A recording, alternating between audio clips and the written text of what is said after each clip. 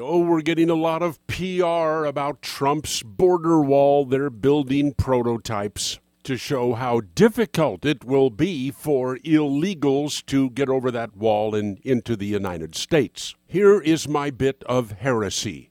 We don't need a border wall. We don't need a multi-billion-dollar physical wall from San Diego to Brownsville, Texas. Security? Yes, we need it.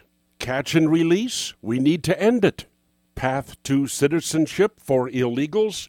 That idea needs to be ended once and for all. But the wall? I'm sorry, there's a better way.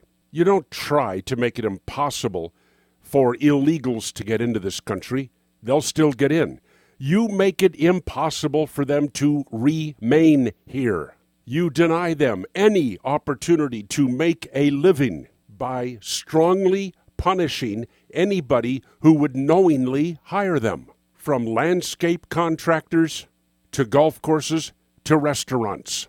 Make the penalty for knowingly hiring an illegal alien so onerous that nobody would even think about it. Then you deny them access to our welfare system. Benefits? None. Medical care? Life-saving only. Then they're deported. End bilingual government documents. Discourage private businesses from putting their Bombilla signs up. That's light bulbs. Make it miserable here if you can't speak the English language. No driver's licenses. Make it illegal to afford them a place to live. A virtual wall, folks.